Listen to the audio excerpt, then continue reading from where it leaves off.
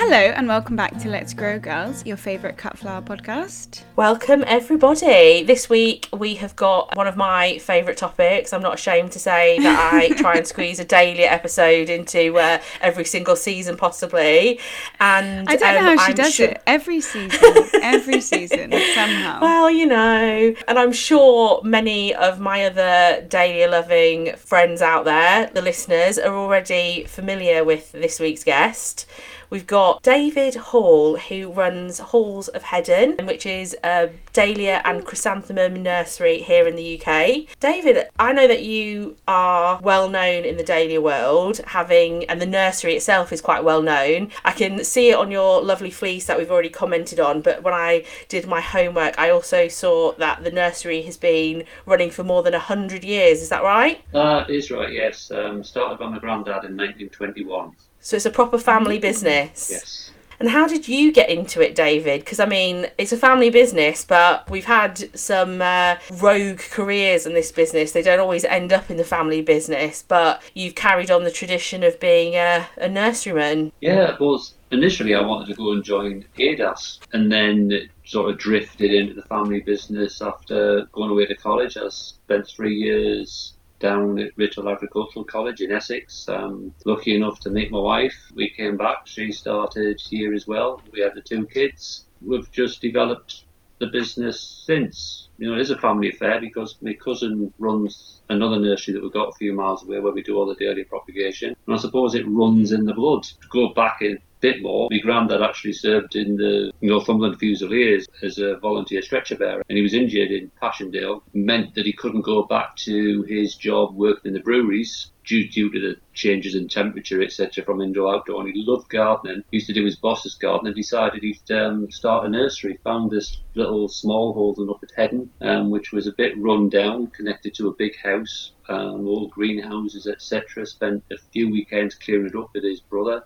Started the business, as we say, in 1921, specialising in delphiniums and pansies with a few chrysanths. Then dahlias came on, the pansy Viola enterprise dropped when a blackbird got amongst all the labels and pulled all the labels out. Oh, goodness. My uncle Will, who took the business a stage further, was very into chrysanthemum and delphinium breeding. I found an old set of his notes at one point, sadly incomplete. And I suppose some of the link goes back and it gets a bit emotional in one bit. He was shot down on his very last mission over Holland, where he'd been a reconnaissance pilot in the RAF, and this is in the Second World War, on the 14th of April 1941, and 20 years later to the date I was born. So I almost think I was meant to be, in a way, that I'd carry on in the business.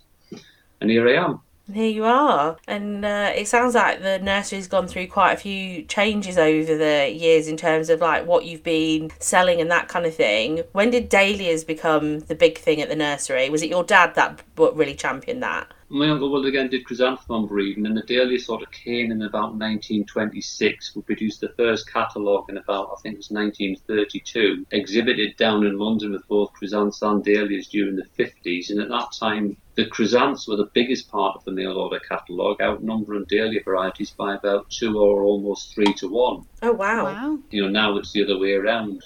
Dahlias, we've always introduced new varieties on behalf of amateur breeders, so we've got a name for them. If we go back to the 50s and 60s, there was actually then a British Dahlia Growers Association that we were members of. It had about 70 or so members, basically professional nurseries that regarded themselves as dahlia specialists. They all drifted away, either through families not wanting to continue the business, selling the land off or building, changing demand for various plants, because it is hard. It's not an easy job, this, specialising in it. People think, stick a cutting in, root it, sell it, loads of money, but it's all the costs and that go against that as well. It's 12 months of the year. You'll know as growing cut flowers, you've got to be looking after them all that time. But for the benefit of them and all that beautiful colour you get in the autumn. With the dahlias that you've been, cultivating over the years, I know when we chatted before briefly, you told me some quite interesting stories about that you actually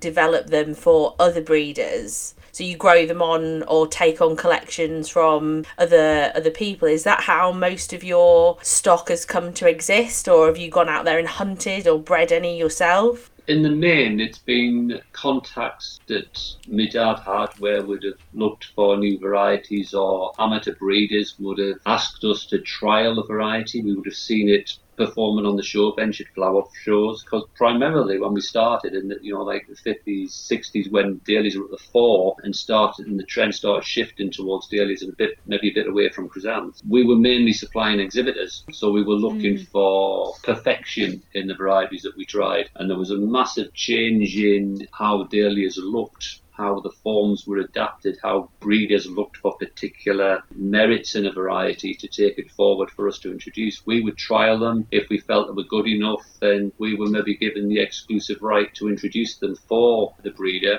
to which he would get like a royalty payment each year. We'd maybe be introduced maybe just 2 or 3 varieties a year. And then we continued that with just getting to know people that are very keen amateur breeders, but they're looking more towards show bench potential rather than necessary cut flower potential. Although we're changing that. In the 70s, 80s, we brought in collarettes and Bishop of Llandaff, which has been a variety that's been about since 1926. We didn't stock that until about 1982 when we brought it in, because I felt we needed to cater for a wider range of Dahlia enthusiasts, if you like, rather than just looking toward the best varieties for the show bench. And then it's gone on from there. Collarettes, water lilies, we've bred a few ourselves, just natural seedlings. The Hadrian's range of varieties were all just natural seedlings selected. In fact, the very first one that we had, which was Hadrian's Sunlight, basically seedlings that appeared on bench in the greenhouse where we'd been growing Dahlia pot tubers the previous year, and they'd all germinated in the sand. We thought, oh, they look good. There's some dark-leaved ones amongst there. The variety that had been grown in that spot was Twinings After 8. So all natural pollination. We selected a few, we grew it, we trialled it, we introduced it, and within 3 years of its introduction, it got an AGM with the RHS.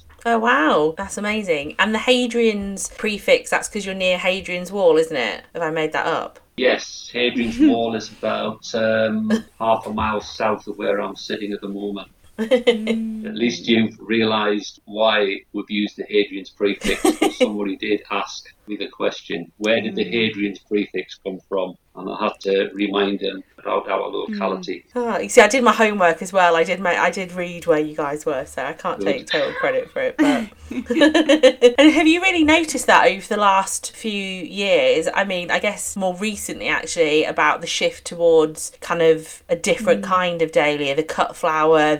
I know when we've spoken before, you're kind of a bit surprised at how the Instagram world has taken things in a bit of a different turn with things. Have you really found that to be the case? Yeah, I wouldn't say I've been sort of caught out, but it would probably have been caught out about the sudden surge in demand, particularly since like lockdown, and how much influence that's had on it, I don't know. But there's a lot of new dahlia growers out there. You'll see it yourselves as well. They've all of a sudden become extremely popular as a cut flower, which they have been to a degree, but I remember taking some to the wholesale market about maybe 15, 20 years ago now, and we'd always done them for wholesale, and people asking, what's these? We've never seen these before. I'm thinking, how strange is that? We've been sending boxes of cut dahlias to the wholesale up to that point since about the 1950s, 1960s. At one point, we were growing about 15,000 spray chrysanthemums and 7,000 dahlias purely for like the cut flower side of it. Oh, wow. We stopped doing that, believe it or not, probably about 10 years ago, supplying the wholesale market. The return and what the financial return we're getting just didn't cover the costs of getting them there. So we decided it was more beneficial to leave the blooms on the field for all the visitors that have always come to see us in September. So September, when the flower, we get people travelling from all areas of the country. Some actually just making a specific trip up here. I had a lady last year from Chichester, which is a 7-hour drive up, got here the Friday afternoon, had a look round, came back on the Saturday morning, spent another 3 or 4 hours and then drove back to Chichester. So it's actually worth leaving them on the fields just for the spectacle that people see. And of course we do sell them, sell cut flower just direct from the nursery, but we don't wholesale it anymore. Well, that's true dahlia love, a 14-hour round trip. Yes. And you say the spectacle, so how many are there in the field, would you say? We're planting all our stock because You've got to remember that the main reason that we plant in the field is for our stock for next year.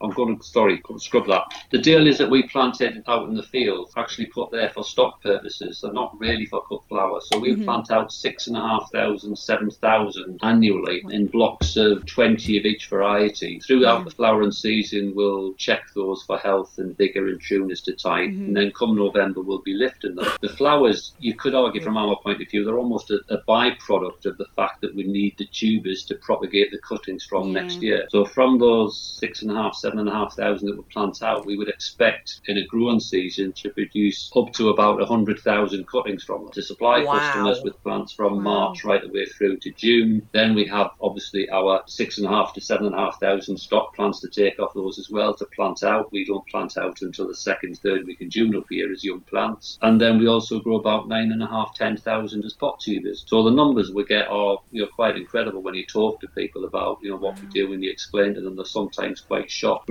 People are also shocked that there's nothing in the fields at the minute. They don't believe that we lift them all. Not everybody, but some people expect that we just leave them in the ground and they're just there every year, but they're not. They're lifted. We clean them, we set them up, we take cuttings. And if you've seen any of the posting that I do on Facebook and some of the YouTube videos that I've done, you'll sort of get an idea of our season from there. I cannot imagine digging up 7,000 tubers. I cry at digging up my 50 or 60 by the end of it. So perhaps I don't have the right get up for it, because by the end of it I'm always cold, wet, miserable, looking forward to getting home and getting clean and dry again. I bet it must take you a long time to do 7,000. Remember, I do employ staff.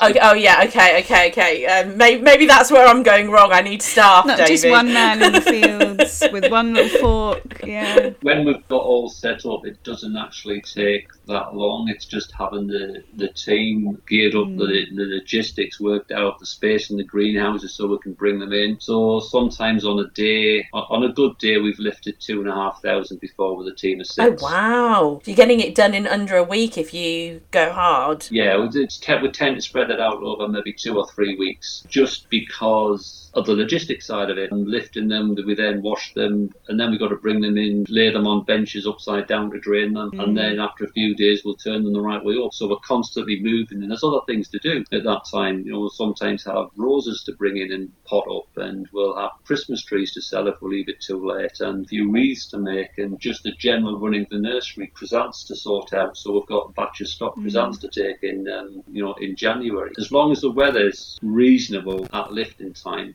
we will not necessarily rush to lift the dahlias, because I work on the basis that the longer in the ground, the longer that they are in the ground, the safer and easier they are to look after. As long as I can get them in before the severe weather and the frosts become too hard, which was the problem last year for many people, that they got bought out. It had been very dry, then we had a very wet spell, and then the temperatures plummeted to -9 up here. I was speaking to a lady this morning from down south, and she said a garden where she works, it actually recorded -17. Ouch! Which in the UK? Like that. Oh no! I mean, I don't like the sound of that. That's what I was about to say.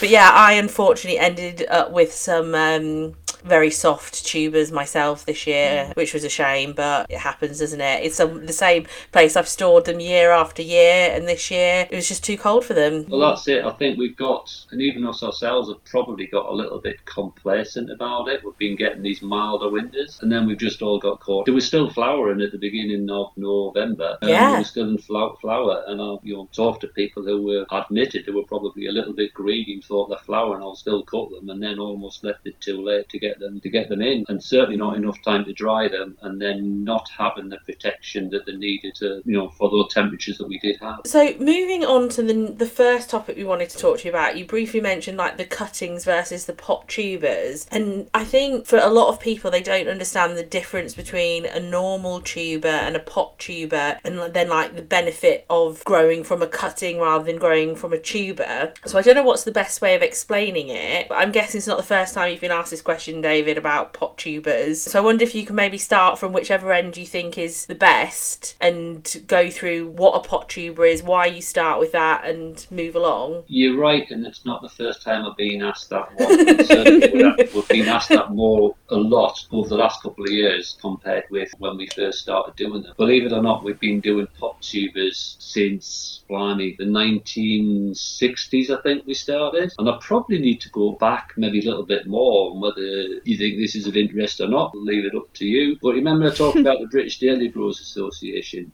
In the early years, we and virtually all the members of the association used to sell green plants. Dahlias were sold as green plants, and in our case, we used to grow them we used to do the same thing. We used to take cuttings, pot them into 3.5-inch clay pots, and then at time of dispatch or time of collating an order together, they'd be knocked out of the clay pots and they'd be sent to customers, whether it be by post or by rail. In the 1947, 48, I think the BDGA was founded. There was a period where they were very strongly objecting about the Dutch import of tubers coming into this country, with the fear that the dormant tuber, you couldn't tell the health of the plant because you couldn't see the leaves on it, if that makes sense. But that, they actually tried for a ban on Dutch imports. Certainly that wouldn't happen these Obviously days. weren't successful. The 1950s, it was late 50s, there was a consensus that maybe pot tubers would be a useful way exhibitors propagating their own stock. So the idea of pot tubers came about just because it was a good way of, we could grow them in the greenhouses, in pot, could virtually make the greenhouse insect proof. So there was a bit of research done on how to get the best out of them. Make it insect proof by putting like nets across, the ventilation system, good control of aphids, all that sort of stuff would help ensure that we had healthy stock. And this wasn't just us, this was adopted in a method that was used by other nurseries as well. And it was a chance for us to send them out and an exhibitor to actually, instead of just having to buy 10 or 20 plants, they could buy one pot tuber grown in the confines of a small pot, to set them up on a bench and actually take multiple cuttings throughout the propagation season. And if they had the facilities available, they could be getting cuttings from January through to taking them in end of March, early April, which would still give you plants big enough to flower. And so, that's how we started with pot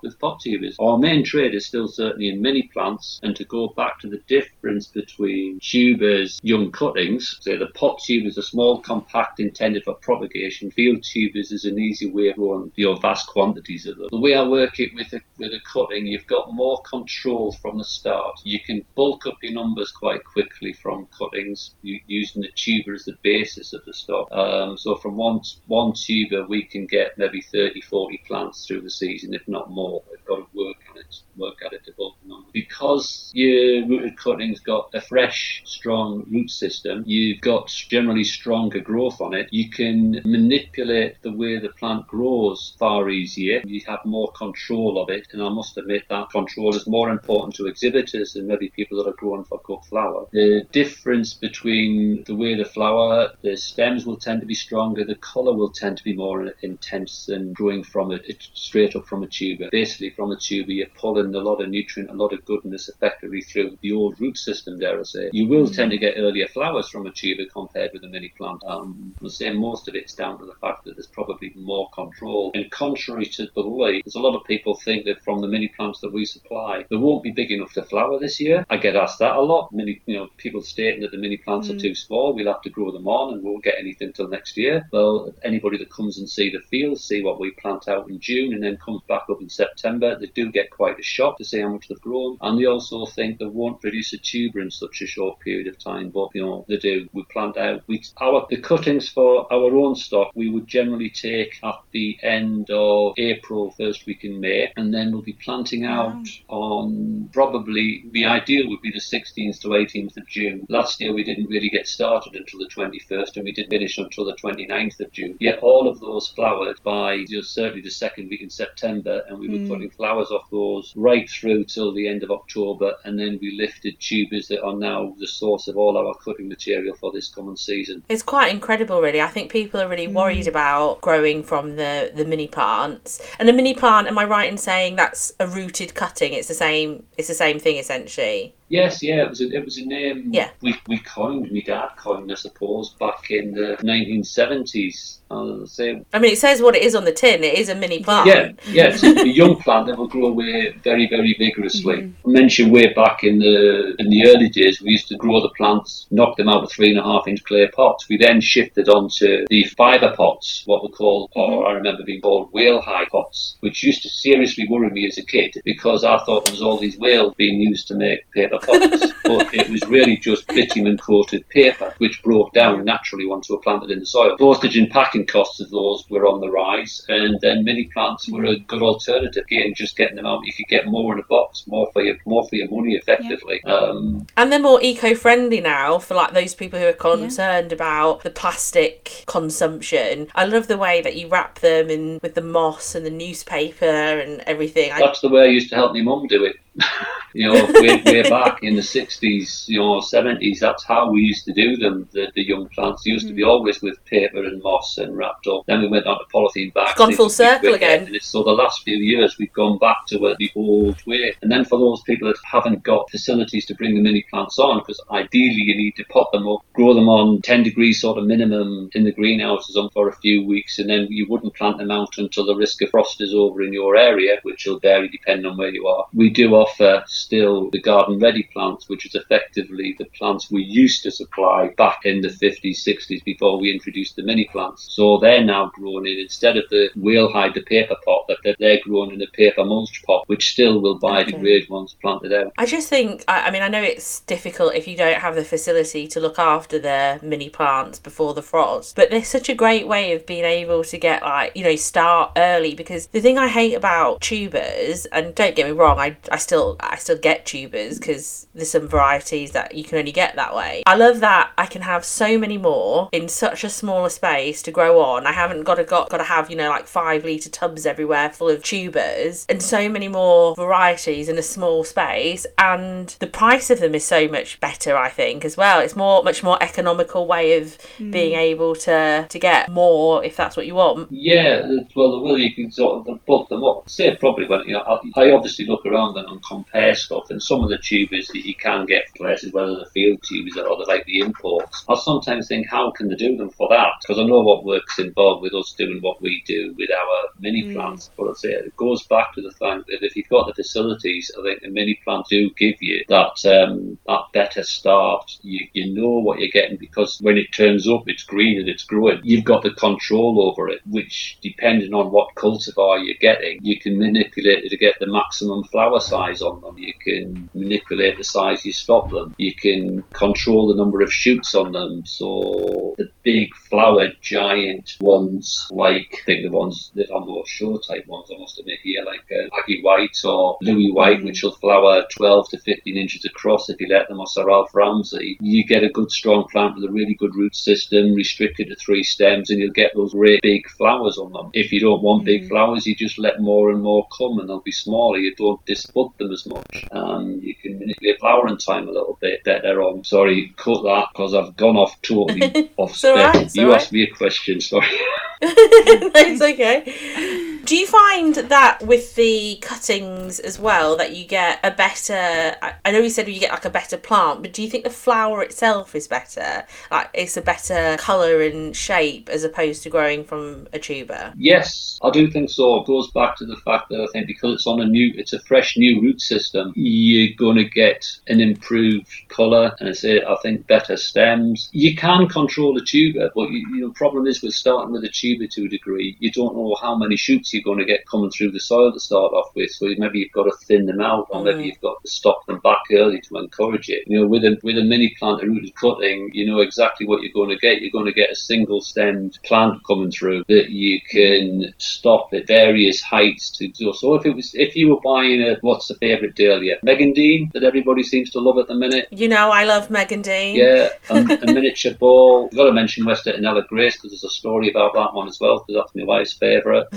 You'd want to can quite easily get about 8 to 10 stems off that. From your rooted cutting, if it's grown strongly, you chop it back to leave 5 pairs of leaves on it. That'll give you 10 stems, which is about the best quantity of stems for getting good flowers on that one. If you were growing a giant dahlia, where you want bigger size blooms, you'd stop it back at 2 pairs of leaves once the plant is really strong. Oh, it makes a difference where you stop the leaves, does it? Yes. Oh, I did not know that. Yeah, no, there's it helps you control the number of breaks, the number of laterals, the number of flowering stems on the plant, which for a cut flower grower, you probably want as many as you can get. Yeah. But where you're wanting bigger flowers that are more showy, you would restrict the number of stems that you're getting, for the giant ones in particular. You can do that in 2 ways. One is to just literally stop it straight back at 2 pairs of leaves. That's 4 breaks. The other way is that you could stop it a bit higher, but then thin out the plant, so you've maybe only got 3 or 4 flowering stems coming on it. That's putting all the energy into a limited number of stems, so you're getting bigger, better flowers. Sometimes you can do it too severely, and you can actually distort the shape of the flower a little bit. I've seen that happen before, where from an exhibitor's perspective, and I know we're really talking cut flowers, they think they can push a variety to beyond its limits, and they do. It distorts the bloom because there's too much energy going up into it, so the shape gets a little bit deformed. I'm going off track here.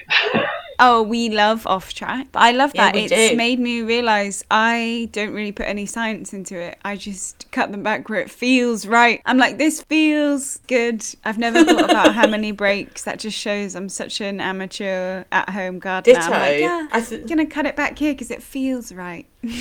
Well, yeah, that's it. You learn as you go to a degree, but the basic principle is the smaller the flower, the more flowering stems you can allow. If you get the plant going away too far before you pinch it out, the chances are you're already getting to be near flowering stage. You end up with 7 or 8 pairs of leaves, and your 9th pair would have a flower bud in it. So sometimes you've got to be brave and cut back harder. Because I've heard the phrase used, I'm not sure who I heard use it, might have been Philip or somewhere, cut hard and cut deep. Nothing wrong with that. It gives you stronger stems. If you're too delicate with them, you just get smaller, weaker stems. So you learn it by trial and error to a degree. And that's the problem with, I think, growing a lot of plants. People are looking for defined rules. They're looking for somebody to tell them this is what you have to do. But there's not, because people's needs are sometimes slightly different. It's working out what's best for you, how you store them. It's what works best for you. What do you want the flowers for? Do you want it for cutting, or do you want it for showing? It's what works best for you. Obviously, you've got to take the variety into consideration, then work out how to get the best out of it. If you try and get too many coming away, you're in danger of getting short and weak stems and not really having something to cut at.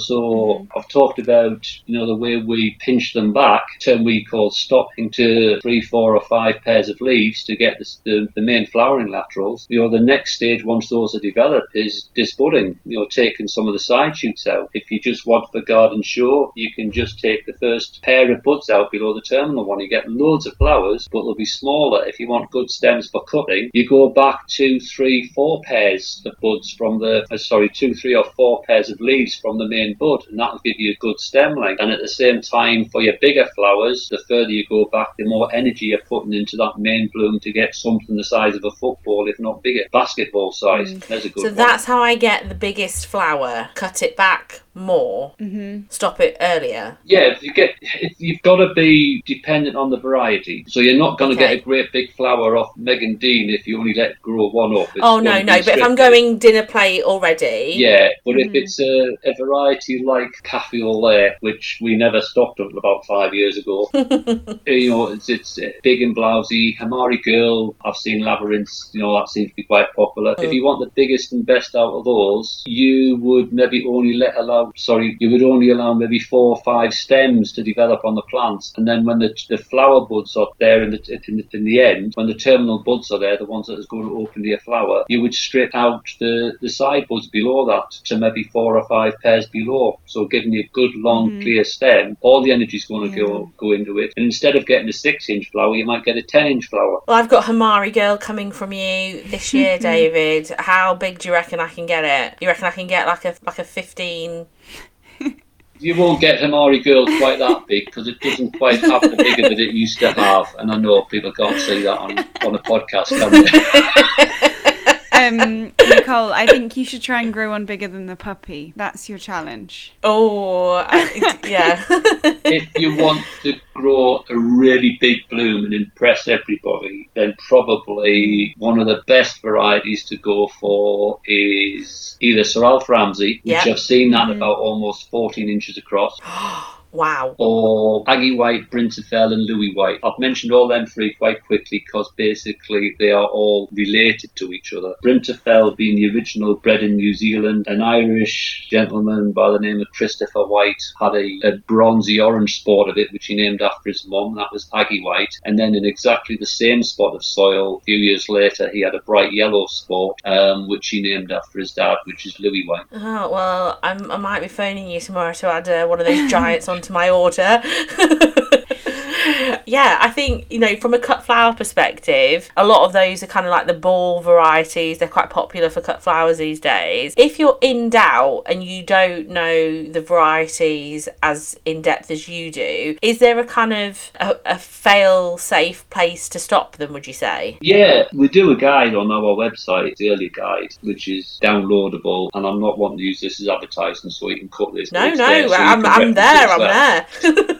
But the principle being, right, the smaller the flower, the more pairs you would allow to develop on the plant before you pinch the centre out. So if I was to give you as a rough guide, if the earlier the variety was classed as a large or a giant, I would generally stop at 2 or 3 pairs of leaves, which will give you 4 to 6 breaks. On a medium one, 3 to 4 pairs of leaves, you've got like fully developed and you can pinch it out. And then on small and miniatures, you're looking at 5 to 6 pairs of leaves and then pinch the centre out, which will give you 10 to 12 flowering stems. Yeah. Okay. When it comes to disbudding, so when you have your terminal bud is there in the top of the stem, ready to start flowering, on a small and miniature, you'd maybe remove just the first 1 or 2 pairs of buds below that, and then the bigger the flower, the further you go back. So on a giant, you might strip out 5 pairs of buds to leave a good long stem. This is so hard. Because that's one of the questions.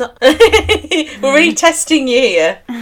No, I think our listeners will get what you mean, because it's all on that growing guide. We're all familiar with where to pinch, but I feel like our listeners can just imagine like gesturing. Sometimes sometimes we talk and we're like, 3 pairs of leaves, and you peel them back and we all gesture. And I feel like when I listen, I can totally imagine the grower being like, and you pinch these ones off and you take those ones off. But no, that was really good intel. And I think the next kind of intel we were hoping to gain from your many, many years of experience was about, I guess, the art of taking cuttings at home. So obviously in your business, you take cuttings quite early to make sure you can supply the nation with their dahlia needs. But for like the average grower at home with no heated greenhouse, when do you think the average grower could start taking their own cuttings if they wanted to? Big question. Yeah, just trying to think about that one. You don't need posh facilities to take cuttings, and it sort of slightly worries me that people see pictures on Facebook of facilities that top growers have and think then they've got to emulate that, and they've got to have something similar, and they've got to buy a heat mat, got to buy a grow light. But generally speaking, if you've just got some gentle heat, like a conservatory windowsill or a greenhouse with a bit of warmth in it, you could start your tubers off in trays or in pots,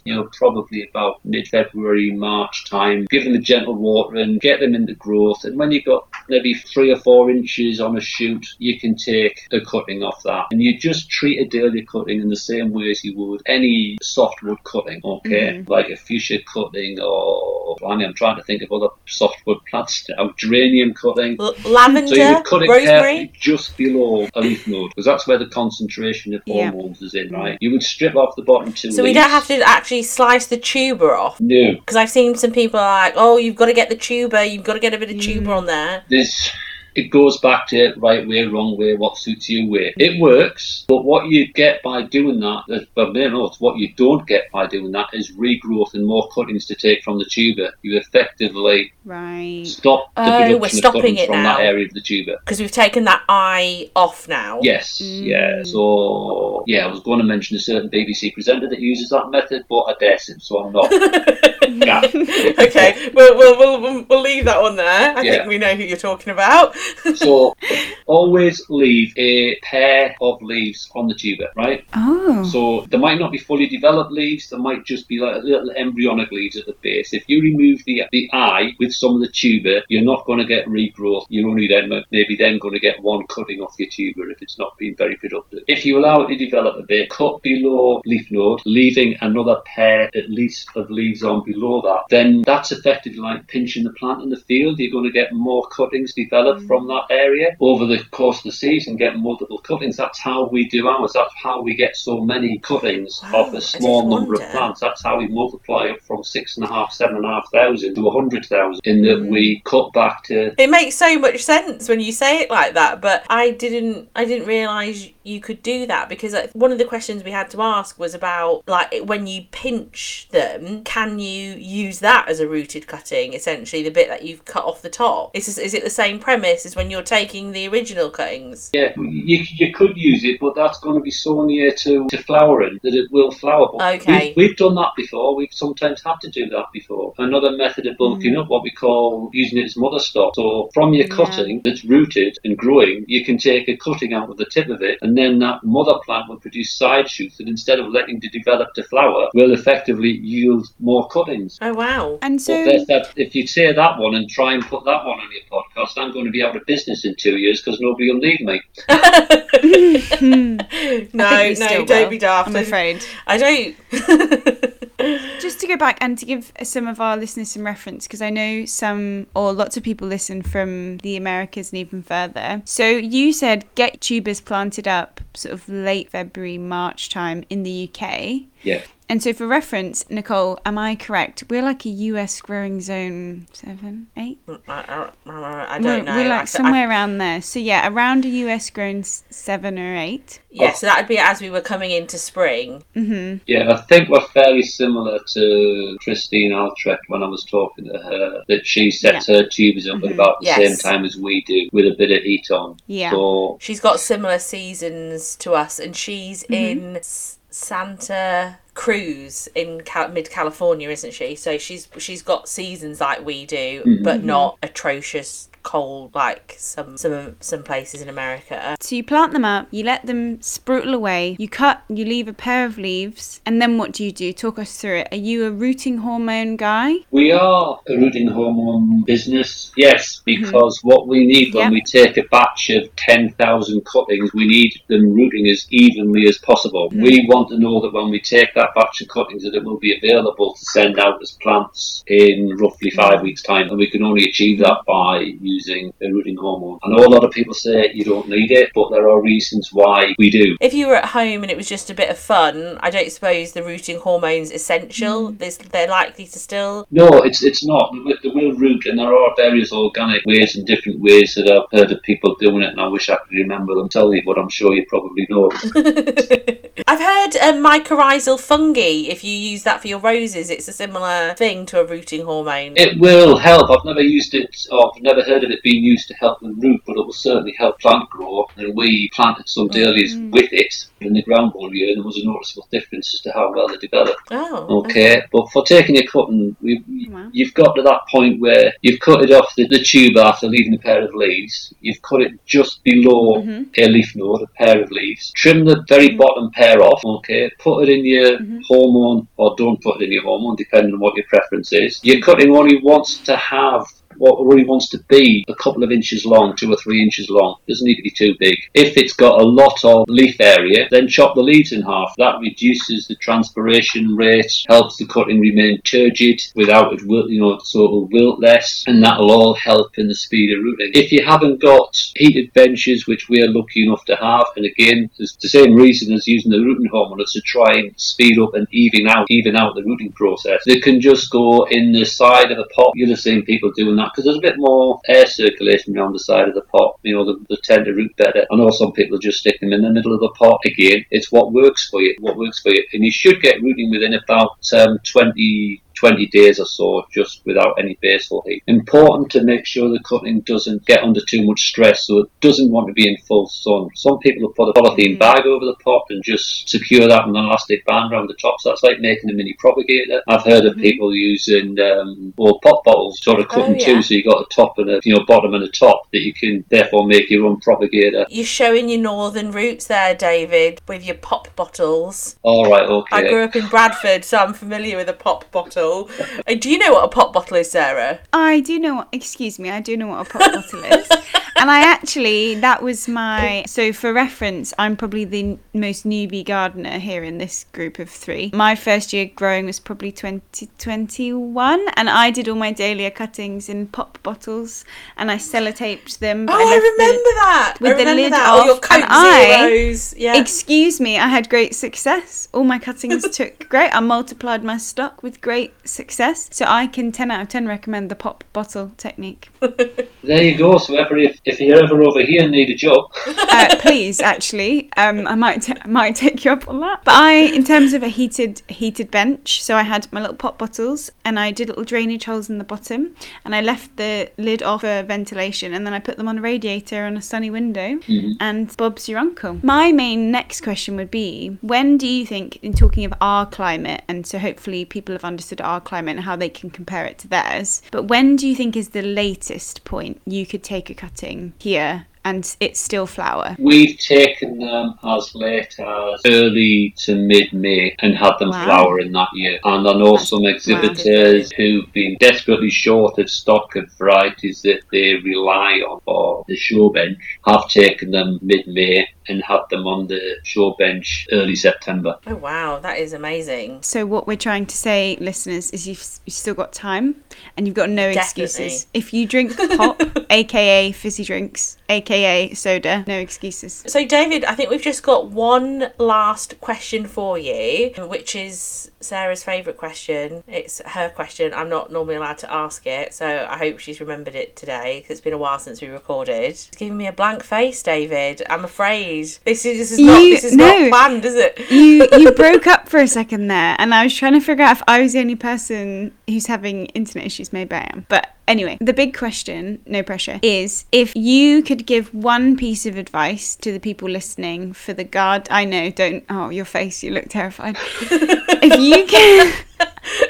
If you could give like one key piece of advice to the listeners for the gardening season sort of ahead, so the 2023 season to come, what would that piece of advice be? On dahlias? It doesn't have to be dahlia specific. It could be anything. Don't try and cram too many into a small space. Good advice. You see and you hear of people trying to get as many varieties as they can, and you hear of them planting them in ridiculously cramped conditions that it's going to drown the beauty of the plant out. I could give you loads more different things, but that's the one that immediately sprang to mind after seeing some comments that appear on social media about people spacing and this, that and the other. Dahlias will do perfectly well at 60 centimetres apart. We planted 45 centimetres by needs of the support that we use, and I know some varieties will be beneficial if they were 80 centimetres apart. But yeah, don't try and squeeze too many in. Enjoy what you've got. Don't try and create too much work for yourself, because planting too many you can struggle to maintain them and get the best out of them. That's hard advice, David, because we want all the dahlias.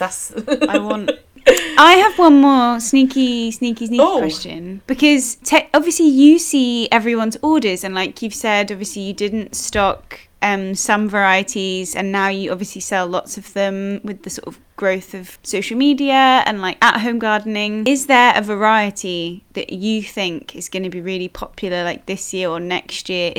Could you give us a tip-off about a dark horse? That's what I'm asking for. Is there anything that you see like coming in the horizon as the dahlia? That's hard to work out, because we've got varieties on trial, and we're trialling a one currently called Anti-Babs, which was raised by one of our colleagues, let's call them, in Scotland, called Tom Cleghorn, and it's a soft cream with maybe a hint of pink. If that does well, That sounds like a good one. then we may well be looking at introducing that. But it's still got to go through another season yet. We were caught out totally this year by a variety called Le Corbière, which we actually had in our catalogue, I think, back in the 80s. And it was introduced in about, well, blimey, if I say the date, I'll get it wrong, so I'm not going to put myself on the spot here. But it's been out for a while, and it went out as commercial growth. It's been out for quite a few years. And again, the same gentleman, Tom Cleghorn, supplied me with a couple of plants to try and see what it was like. And the colour of that is the colour that a lot of you cut flower people are after, because it's an antique cream, I suppose, is the best description. What's that one called? So that's caught me out because it's in my top 5. Yet it was something that we dropped 20 years ago or so. And it makes me think that some varieties that I no longer have, I maybe should be looking for them again, because they went out of popularity for the show bench. And if you ever need trial gardeners, we are more than happy to give them a go and let you know. We are at your service. Okay, I'll bear that in mind. I think that Tom Cleghorn, one of the dahlias I'm most excited about growing this year. Am I right in saying that eye candy is one of his? It is, yes. And we had it on trial. I am so excited. We had it on trial 3 years ago and then lost the stock. And then Tom provided us with some more again. And we built it up and we've introduced it. And it is doing remarkably well. But it is that lovely baby pink on really good strong stems that stand out with foliage, making it the perfect sort of like cut flower variety. But it actually has won on the show bench for Tom as well, so it's not without its exhibition merits either. Oh wow. An all-rounder, you could say. Yes. Well, and I hear the bright colours are coming back also. Just saying. The pale pinks, maybe the bright colours will come back next. Fingers crossed. That's where I would need a crystal ball. Yeah, wouldn't that be nice? Yeah. To be fair, it's my favourite question. Every person who comes on, I'm like, what do you think is coming? Can you give us the edge? So if we get it, we'll let you know. So on that note, seeing as we've started talking about varieties, I am going to segue to the listeners that we've got a super secret side episode. I always struggle to say that tongue twister, where David is going to tell us some of his absolute favourites. If you want to get hold of that episode, you just need to become a Patreon, which you can find out more about by visiting our website. On that note, we will say goodbye to you, David, for this episode, and we'll join you over on the side episode shortly. Thank you so much for joining us today. It's outro time. Thank you so much for listening and for your support. We are loving this season so far. And we hope you are too. If you loved the episode as much as we love doing it, then we would be so grateful if you left us a review wherever you listen to your podcasts. You can also subscribe, and you can find us on Instagram for more of our adventures at Let's Grow Girls Podcast. We're really grateful having you here, listening to all of our interviews with our amazing guests, and we hope that you carry on enjoying the rest of the season. See you next week. Bye! Bye! You sounded really far away when you said that. Were you sat back? Yeah, because I didn't want to shout at our people, you know.